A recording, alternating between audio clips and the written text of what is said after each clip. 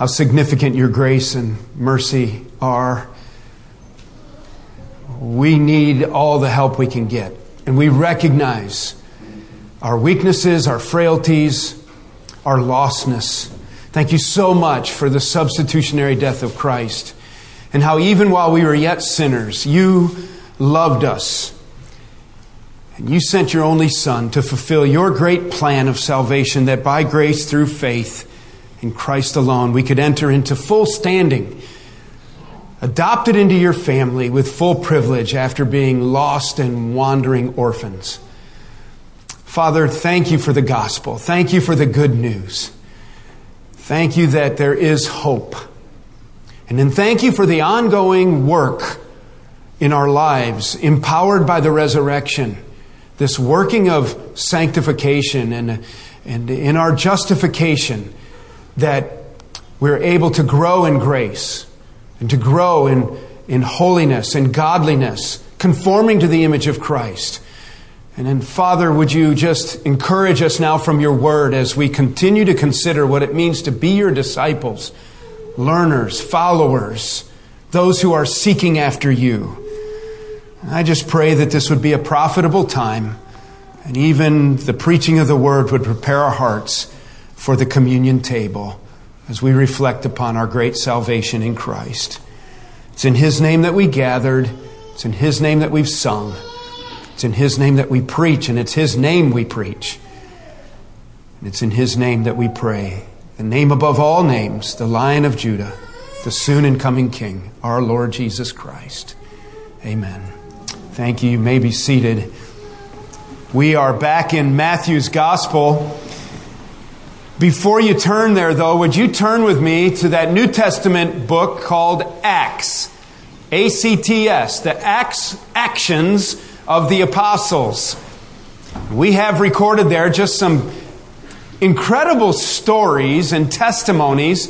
And I want you to turn to Acts chapter 21, where we have an incident in the life of the Apostle Paul, this great preacher of the gospel. And I want you to capture it in the theater of your mind and your imagination, and just imagine the emotion of it, the reality of it.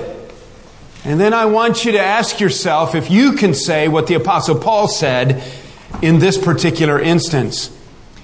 This occurred late in the ministry of the Apostle Paul. So he is somewhat of an aging apostle. He has worked hard. He is beat up. He's gathered with a group of beloved believers in Capernaum. He's on his way to Jerusalem and will end up in Rome. We've read the end of the story, and we know that he's going to lose his head for the gospel there. They were anticipating that it would not go well for him, but Paul felt compelled of the Holy Spirit and led of the Spirit to take this journey and to bear testimony of Christ no matter the cost. And in fact, if you haven't read the last 5 or 6 chapters of the book of Acts lately, I would encourage you to do that. It reads like a novel almost, and it's a great story of his travels. It includes a shipwreck, snake bites. It's pretty neat. It's quite a story, and the Apostle Paul's testimony comes through as he witnesses before kings and princes there and governors. It's just very encouraging. So the end of the story of Paul's life is being set up. And one day, as the believers are gathered, and just imagine being there, Acts chapter 21, we know from verse 8 that they're in Caesarea and that they're in the house of Philip the evangelist. And it says in verse 10 that while they were there, staying there for many days, a prophet named Agabus came down from Judea. Now at this time in the church, the scripture was not completed. They did not have the New Testament in writing. They had much of the Old Testament. But the gift of prophecy was alive and well in the church at this time. And God used people to speak forth His truths and this spiritual gift of prophecy. If you look in verse 9, you see that Philip had 4 unmarried daughters that were prophesying there. And it's kind of interesting. It's basically all it says about them. And then this guy Agabus, a man of God who could speak forth and proclaim the truths of God before the church and give God's word to the people. comes forward. So we're gathered. The Apostle Paul perhaps is seated on a stool. They are there for many days. I know that they're singing together, they're praying together, they're breaking bread together, they're encouraging one another. Wherever the Apostle Paul went, he was teaching the doctrines of our Lord Jesus Christ. He was teaching about the return of Christ. He was teaching about the doctrines of the local church. He was teaching about the practical aspect of living the Christian life. The kinds of teaching that we would find in the last couple chapters of Colossians and Ephesians. Just that practical, doctrinally based Christian living. And so there's Paul. He's no doubt a very unimpressive looking man. We kind of pick up on that. We don't know exactly what he looked like. Maybe going bald. Some people think that he was humped over and kind of a little man. Some people think that by this time in his life, he was significantly disfigured because of all the times he had been beaten and stoned with rocks and bricks and left for dead on the community trash heap. And this guy had lived it. And it was unbelievable. And there he is. And they loved him. They loved the Apostle Paul. And he's sitting there teaching. The congregation is gathered. You got to just kind of picture this. And then Agabus. Now that's a name that I would like to see somebody name their little boy here. Agabus. I think that's a great name. You could call him Aggie, or you could call him Bussy, or Agabus, or I don't know. But Agabus, he was a man of God. It's a good name. I don't know what it means, but it's a good name. And Agabus, it says, verse 10, came down from Judea. Acts 21:11 now. And coming to us, now picture this. And coming to us, this is Luke, no doubt, recording this. He took Paul's belt, and he bound his own feet and his hands, and he said, thus says the Holy Spirit, this is how the Jews at Jerusalem will bind the man who owns this belt and deliver him into the hands of the Gentiles. And what a moment.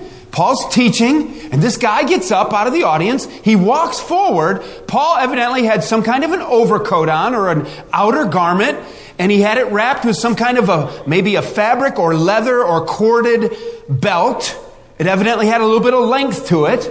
And Agabus comes up. He evidently doesn't even explain what he's doing. He takes the belt off of Paul's waist, loosely there wrapped, holding his outer coat, no doubt. Or maybe it was just through the loops and Paul had his coat open. He pulls the belt, takes it out, and he bends over and he binds his own feet together.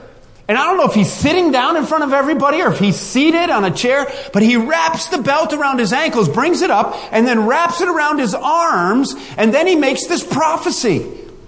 And he says, I'm telling you that the one who owns this belt, when he gets to Jerusalem, this is what the Gentiles are going to do to him. They're going to bind him. Now notice what happens. At the hands of the Gentiles, he is going to be bound up. And when we heard this, verse 12, we and the people, so some of the disciples that were there and the people, the congregation, we urged him not to go up to Jerusalem. Paul, don't do this. Paul, don't go down there. They're going to hurt you. They're going to bind you up. They're going to capture you. Don't do it. Go another direction. Take the easy way out, Paul. Come on, man. Why would you do that? And notice what the Apostle Paul says. When we heard this, verse 12, we and the people we urged him there not to go up to Jerusalem. And then Paul answered, what are you doing? It's kind of like, hey, what are you doing weeping like this? You're breaking my heart. Don't weep in front of me. For I am ready not only to be imprisoned, but even to die in Jerusalem for the name of the Lord Jesus. And as he said in Philippians, and indeed it's what ultimately happened, I am ready. I've fought the fight. I've lived it. I've run the race. And now, like a drink offering, I'm pouring myself out, never to be recaptured in the bottle again, given over completely. And he said, and I said this to Marika and Willem this morning on the phone, that whether by life or by death, Paul said in Philippians, whether by life or by death, that Jesus Christ would be praised and glorified. Why are you doing this to me? Stop crying. Don't you understand? I am ready not only to be imprisoned, but to die in Jerusalem. I wonder if that's our testimony today. I don't know about you, but I really like being comfortable. And I don't like people attacking me. And I wouldn't like having my hands and my legs bound up. Ultimately, the Apostle Paul laid his head down and they whacked off his head, tradition tells us. All because he was a disciple of Jesus Christ. And the master said that if they called me Beelzebul, what will they call you? The student is not above his master. The student is not above his teacher, and the servant is not above his master. If they treated me and you identify with me like this, then they're going to treat you like this. And our task today is to prepare ourselves based upon the prophetic warning of our Lord Jesus Christ that if you are a disciple of Jesus, you are a follower after Christ, that ultimately He warns us. We're in Matthew 10 now, continuing through the Gospel of Matthew. I ask you to turn there. I warn you that these words are hard words. This is part of what we would call the hard teachings of Jesus. And in fact, when we read them, I think that you'll be able to relate to what my mind does. I read these words from our Lord Jesus that Matthew recorded for us.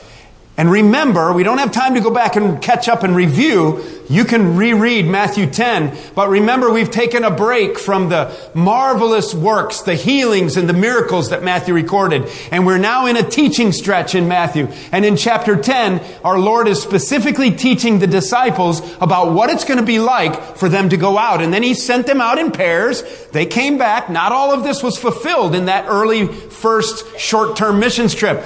And in fact, we've emphasized the fact that this passage has a telescopic look to it. That is, that as our Lord teaches, He begins to imply, and the language begins to change in the personal pronouns, to you, to whoever follows after me.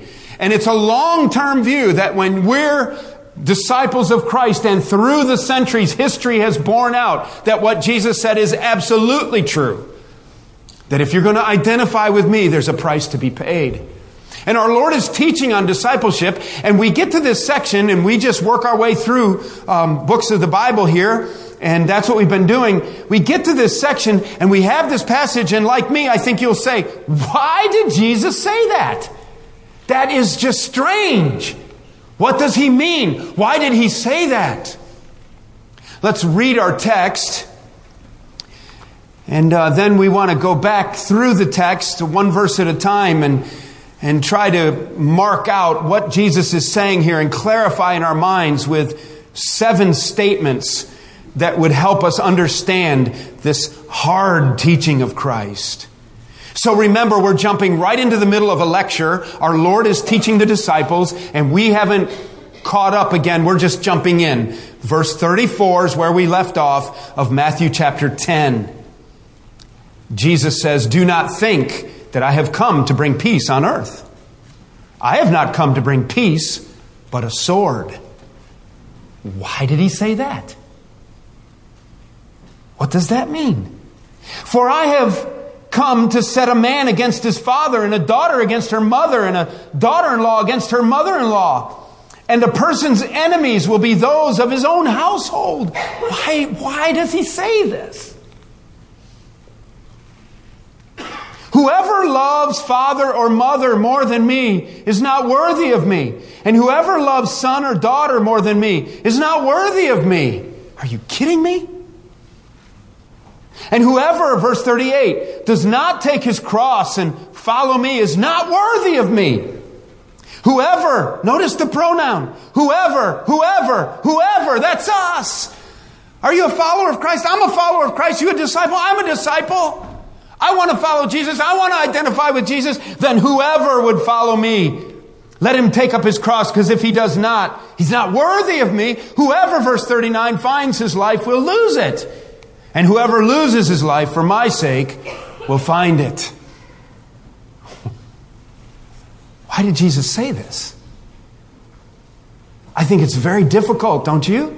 It almost seems opposite and contrary to the loving nature of our Lord Jesus Christ. And then he speaks up and he's instructing them and says, now you need to get ready. And we're in the context of the passage, remember. We're not just isolating these verses, but they fit in with the warning and the prophetic warning of the entire passage that you're going to be hated for my name's sake. You're going to be accused and abused for my name's sake. And furthermore, just know this. I didn't come to bring peace on earth. Well, I thought he was the Prince of Peace. I thought he did come to bring peace. What is he talking about? Well, before we have these 7 statements, each drawing from a verse that help us understand these hard statements, let's define our language this morning. I'm going to use the word gospel over and over. I'm doing it to simplify our statements.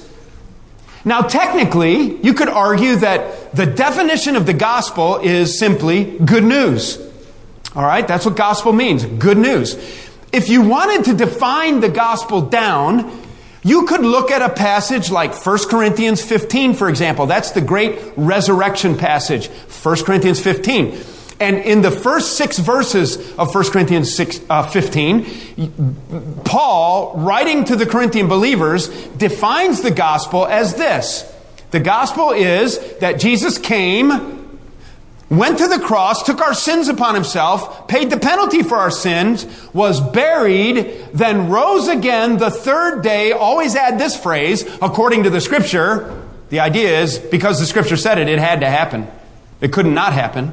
According to the Scriptures, and then he ascended back into heaven. And that is the gospel in a nutshell. It's the good news. It is that Jesus Christ is the way, the truth, and the life. It is that your relationship broken with God, a holy God who cannot look at sin, way back in the garden, was broken. And it is ultimately restored in the shed blood of our Lord Jesus Christ at the cross. It is not by any religious deeds. You can't put enough money in the offering plate to impress God. He doesn't need you, but he loves you. And so he does for you what you can't do for yourself. He makes a way. It's a narrow way, and the more we learn about Jesus, the more narrow we find out that it is, and that it's a narrow gate. Few there be that find it. No, we'd much rather rely upon our good works outweighing our bad works, and we think we can talk our way into the pearly gates. That's nonsense. The only way you can get right with God is at the foot of the cross. And in broken humility, that's the Beatitudes where we've already been in Matthew. In brokenness and in humility, admit your neediness. I am a sinner. And I need lifted out of my miry pit. And Jesus did it for us. He took our sin upon himself as though he had sinned them. It's the same as if all of the things that you can actually revisit some of those moments in your mind. Don't do that right now, but if you wanted to, you could.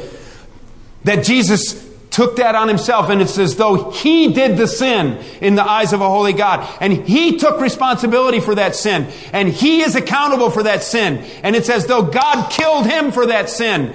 So that you could come to the cross and just admit that I am that sinner. And he takes your sin upon himself. Then he gives you his righteousness so that you can go in front of a holy God as though you kept all the 10 commandments like Jesus did. As though you were perfect and holy like Jesus was. And God looks at you and sees the righteousness of Christ in you. That's most remarkable. And it's a free gift. That is the gospel in its essence. That you can be saved by putting your faith and trust in the death, burial, and resurrection of our Lord Jesus Christ. And your sin is forgiven. And that's why we rejoice and reflect upon the cup and the bread at communion time, that his body was broken for me and his blood was shed for me, and I didn't deserve it. And that's amazing grace. Amazing grace. And my chains are gone, and I've been set free, and I've been adopted into the family, and I now, by his grace, live in Christ, and I'm a follower of Christ. In fact, I want to be a disciple of Christ, a learner, a follower. And so this morning, as we quickly go through this passage, as I make these statements, they all start with the word the gospel. And what I mean is what I've been talking about, the message of hope in Christ. But I also wanted to capture the very teaching of Christ. This message of repentance, this message of salvation, this message of the cross, The teachings of Christ.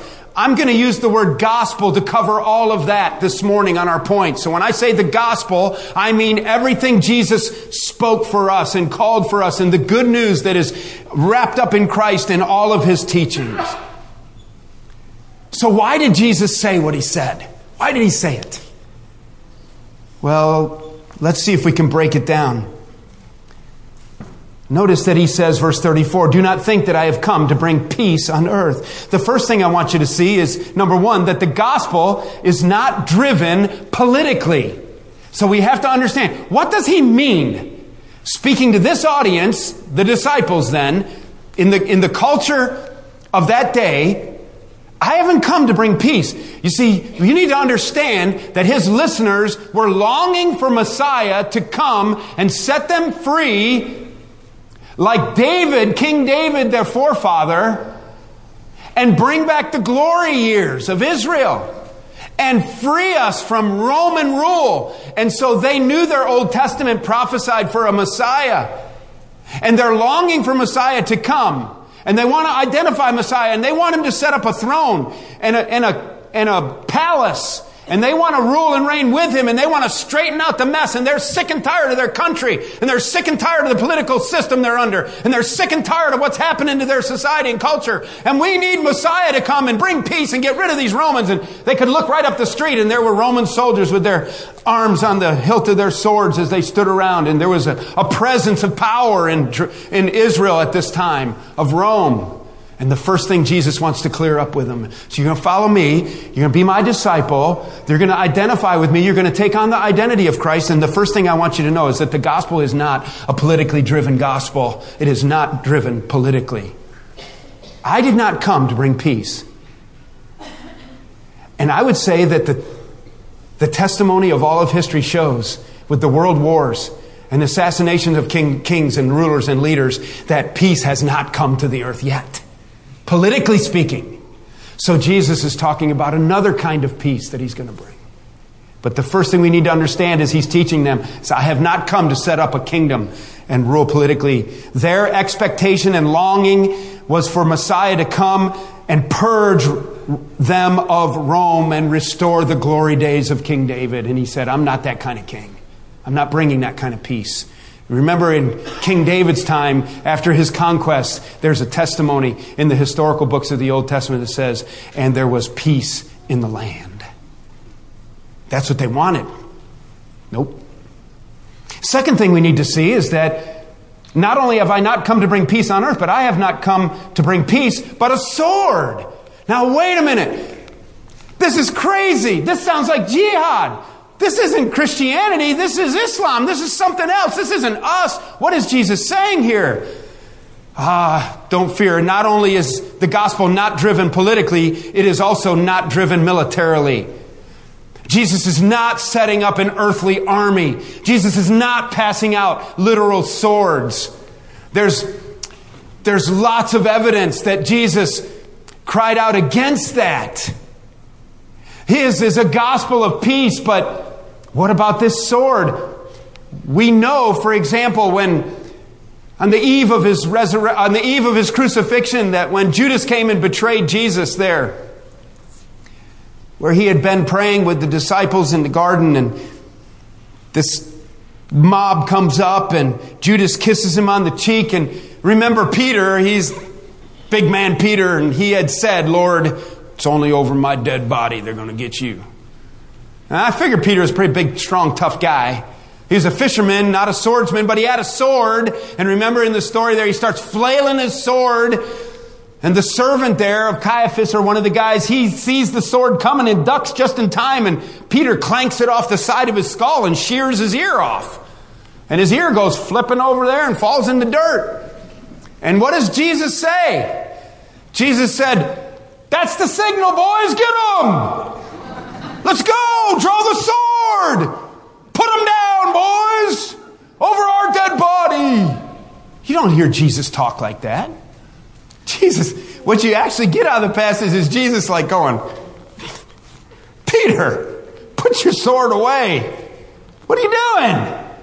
And then I always picture it, as I say often, he goes over and Jesus picks up the ear off the ground It's the most incredible moment. Blows the dirt off, sticks it back on the guy's head, and like it's never cut off.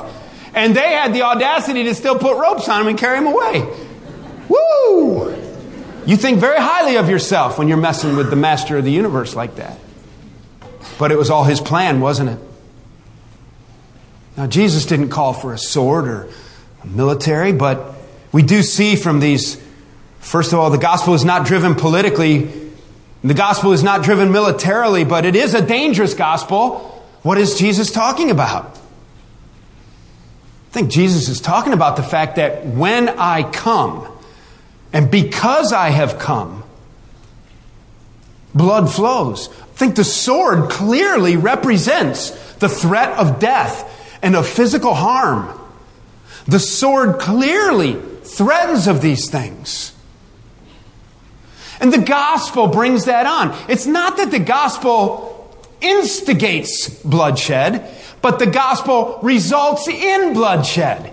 Because he came, the animosity is such towards Christ that they hate him and so they will kill him. What is it about the gospel that causes that?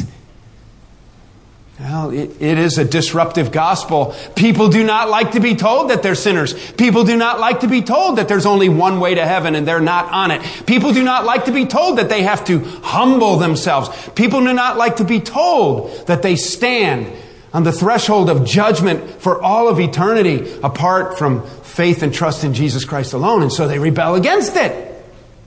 It's a powerful reality. So Jesus is not calling for a military to rise up. And I know some of you guys are disappointed.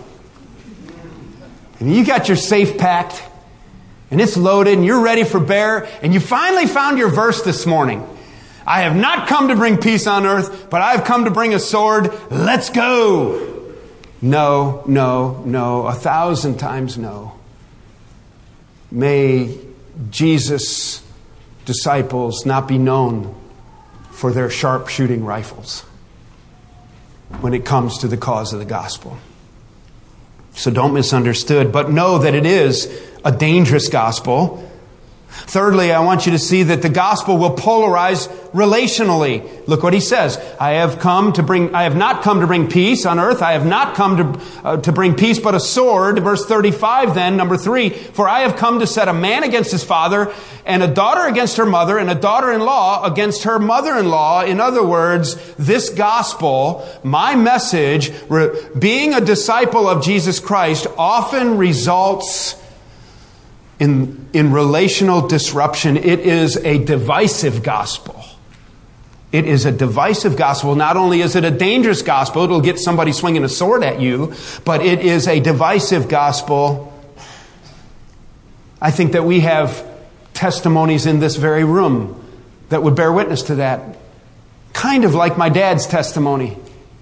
16 years old, just a punk in the north woods of Wisconsin, big family, coming out of the Depression in the 30s, rough north woods of Wisconsin, picking rocks, sawing wood, using teams of horses. I used to love to sit on his lap and hear the stories of back when he was a boy on Grandpa's farm.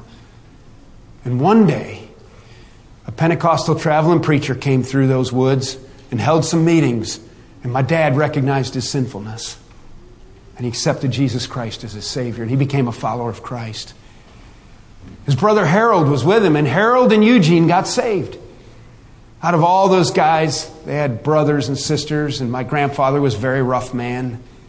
They're working the farm there, and they began to share the good news of the gospel of Jesus Christ with their family. And one day, my grandmother, who would not be known for this, lost her temper and went upstairs and got a little suitcase, probably the only suitcase the family owned, and brought it down the steps to the kitchen and set it down. And he said, if you boys keep talking about Jesus like that, get your stuff in that suitcase and leave this farm.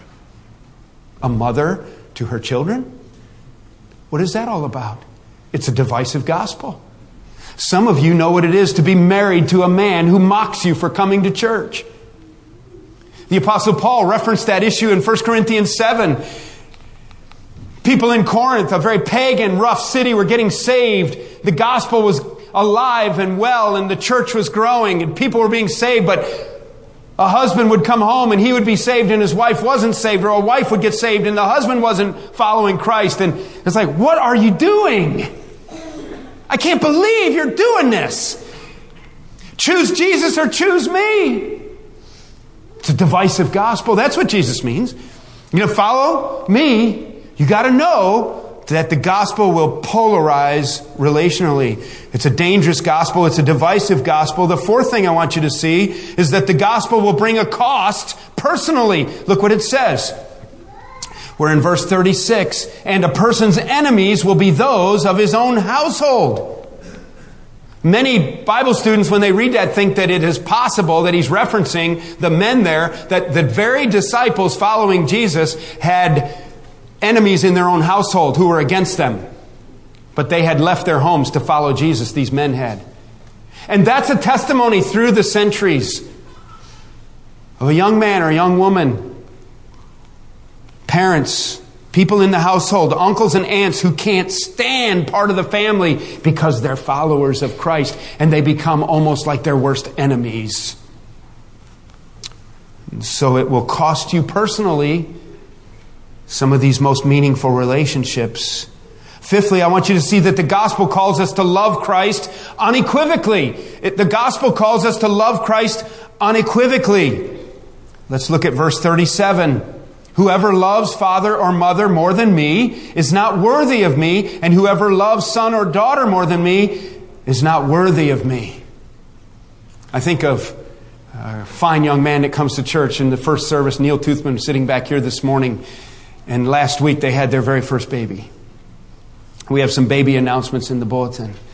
And Neil is just a young man out of college, baseball player at Shepherd, in law enforcement. And I can imagine that Neil understands what some of you papas understand out there, that there is a love that you understand at a whole new level when you hold that baby in your arms. And Neil's a tough guy. And Jesus says, you got to love me more than you love this baby. What is that? Why does Jesus say that? It's a loyalty. It's a fidelity. It is a commitment. It doesn't mean don't love that baby, but it means that as much as you love that baby, your love for me is to even be greater. The gospel calls us to love Christ unequivocally. Unequivocally means leaving no doubt. Unequivocal means it is absolutely clear. No doubt. Is that my testimony? There is no doubt that I love Jesus more than my wife or my son. Oh. Sixthly, the gospel calls us to follow Christ sacrificially. The gospel calls us to follow Christ sacrificially. Look what it says in verse 38. And whoever does not take his cross and follow me is not worthy of me. Now you need to understand what he's talking about here. This is a demanding gospel. It makes demands on us. And the idea here is not when I take up my cross. We use that as a figure of speech, I think. We'll say, well, in my family, we got bad hips, and I got a bad hip, and I've been limping for 13 years, and it's just a cross I have to bear. That's not what we're talking about. And it's like, I got this professor in my college class, and he's just giving me grief, and I'm not gonna graduate with honors because of this one professor, but it's partly because of my faith, and I'll just have to bear that cross. It's getting closer, but that's really not what it's just like a bad thing happens to us. We say we got to bear that cross. Listen, his listeners understood exactly what he was talking about. The idea here in this culture under Roman rule was that if someone had been condemned to death and had been given a sentence to be killed, and the death penalty was given, the Romans used a cross for capital punishment. And one of the things they would do to humiliate and make a public demonstration out of the criminal is they would put the cross together and put the cross on him and make him carry it through the street from where they held court up to the outside of town, like what Jesus did. You carry that cross. And the disciples under the Lord's tutelage at this point understood exactly what he meant. That if take up a cross meant to identify the fact that I am going to die. And I'm going to identify with Christ even if it means I'm going to die.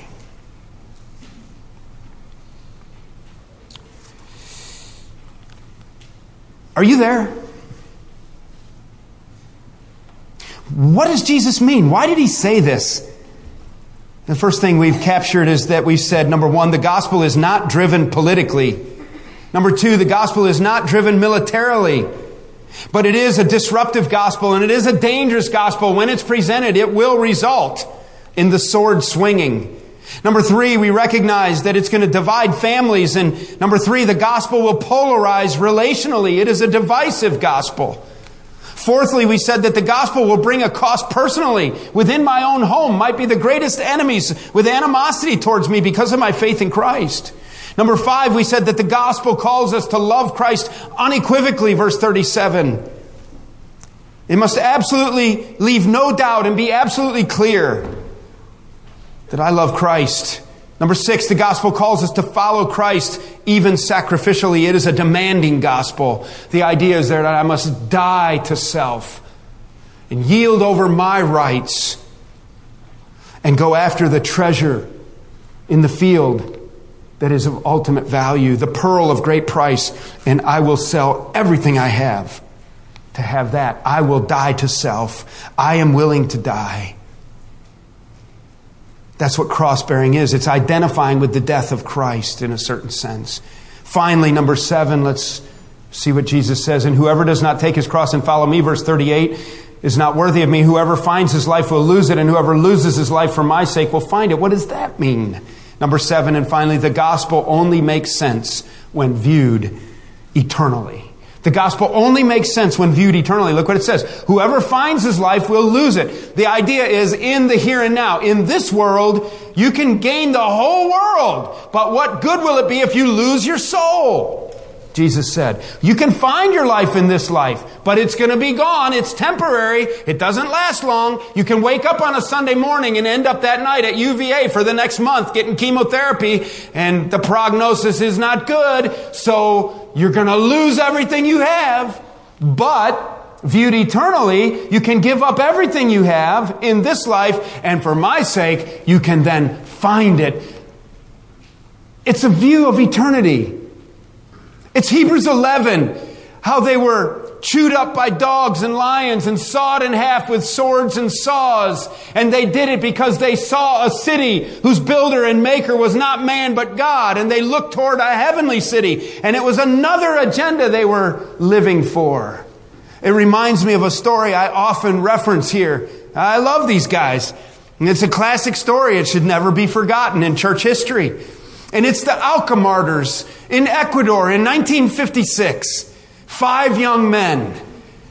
Jim Elliot, Nate Saint, Roger Youderian, Ed McCully, Pete Fleming. And these are from Papua New Guinea. They're off my office wall. They're bamboo bow and arrow, a dart arrow that is made by these primitive people. And the Aucas were very similar jungle-dwelling people, very similar tools of war and destruction. Do you know that when you shoot this, and I can't do it or my bamboo string will break, but they're very accurate, but they lob through the air in slow motion. And Jim Elliot and Nate Saint, Roger Youderian, Ed McCully, Pete Fleming stood on the shores. A couple of them were standing in the water, in knee-deep water, and out of the weeds came some Aucas that they had been making contact with. They had given gifts, and they had actually fried hamburgers for them, and they had built a model airplane for them. They had even taken them for an airplane ride, Nate Saint had. And they were building friendships. Somewhere along the line, in his journal, Jim Elliot wrote, "He is no fool who gives what he cannot keep to gain what he cannot lose." That's verse 38. 39. He is no fool who gives what he cannot keep to gain what he cannot lose. And you know, they put the story together after they found the dead bodies floating in the river and buried them in the sand there. They sent in the military after they lost contact with them, and all 5 of the men had been killed. And they were killed with these tools. They had a .38 revolver and they had a .22 rifle. And they could have easily stayed up in their treehouse and picked them off and then got in Nate's plane and got out of there. And they know. They talked to the people who killed them. And they were standing there with their hands up, hollering out to them in the little bit of language they had picked up, saying, "No! Come to Jesus. It's the gospel. And they watched. They had to. They watched these big old bamboo darts in slow motion, lobbing probably as high as 30 feet in the air, and with their hands up. And I imagine they tried to get out of the way, but they rained down on them and they filled their bodies. And there they died, strong young men, athletic young men, capable young men. Disciples of Jesus who went down to the Cure River to let their bodies be poured out for the cause of the gospel. I don't know if I'd do that. I think of a better plan for discipleship. I think we ought to have a big, nice clubhouse and golf carts and paint them a certain color or something, you know? We could even wear funny hats and have a handshake or something. We know who we are, and if things heat up, man, let's just get out of there. It's not how it works. It's a destructive gospel. It's a damaging gospel. It's a divisive gospel. It's a gospel that costs. Let's reflect upon that gospel as we bow our heads, and let's just pray for a moment. Then we're going to sing a hymn. The men are going to bring the elements, and may it be most meaningful for us today to hold the bread and the cup. All believers in Christ are welcome to participate. We will hold the bread and partake together after it's served. But let's bow in prayer right now, and then we're going to sing a hymn and then partake of the elements before we go. Father, would you give us an understanding of what it means to yield to the lordship of Jesus Christ? Father, give us an understanding of these difficult, hard sayings. Help us to love you more than the most intimate, loving family relationships that we can imagine, that our love for you would be that great.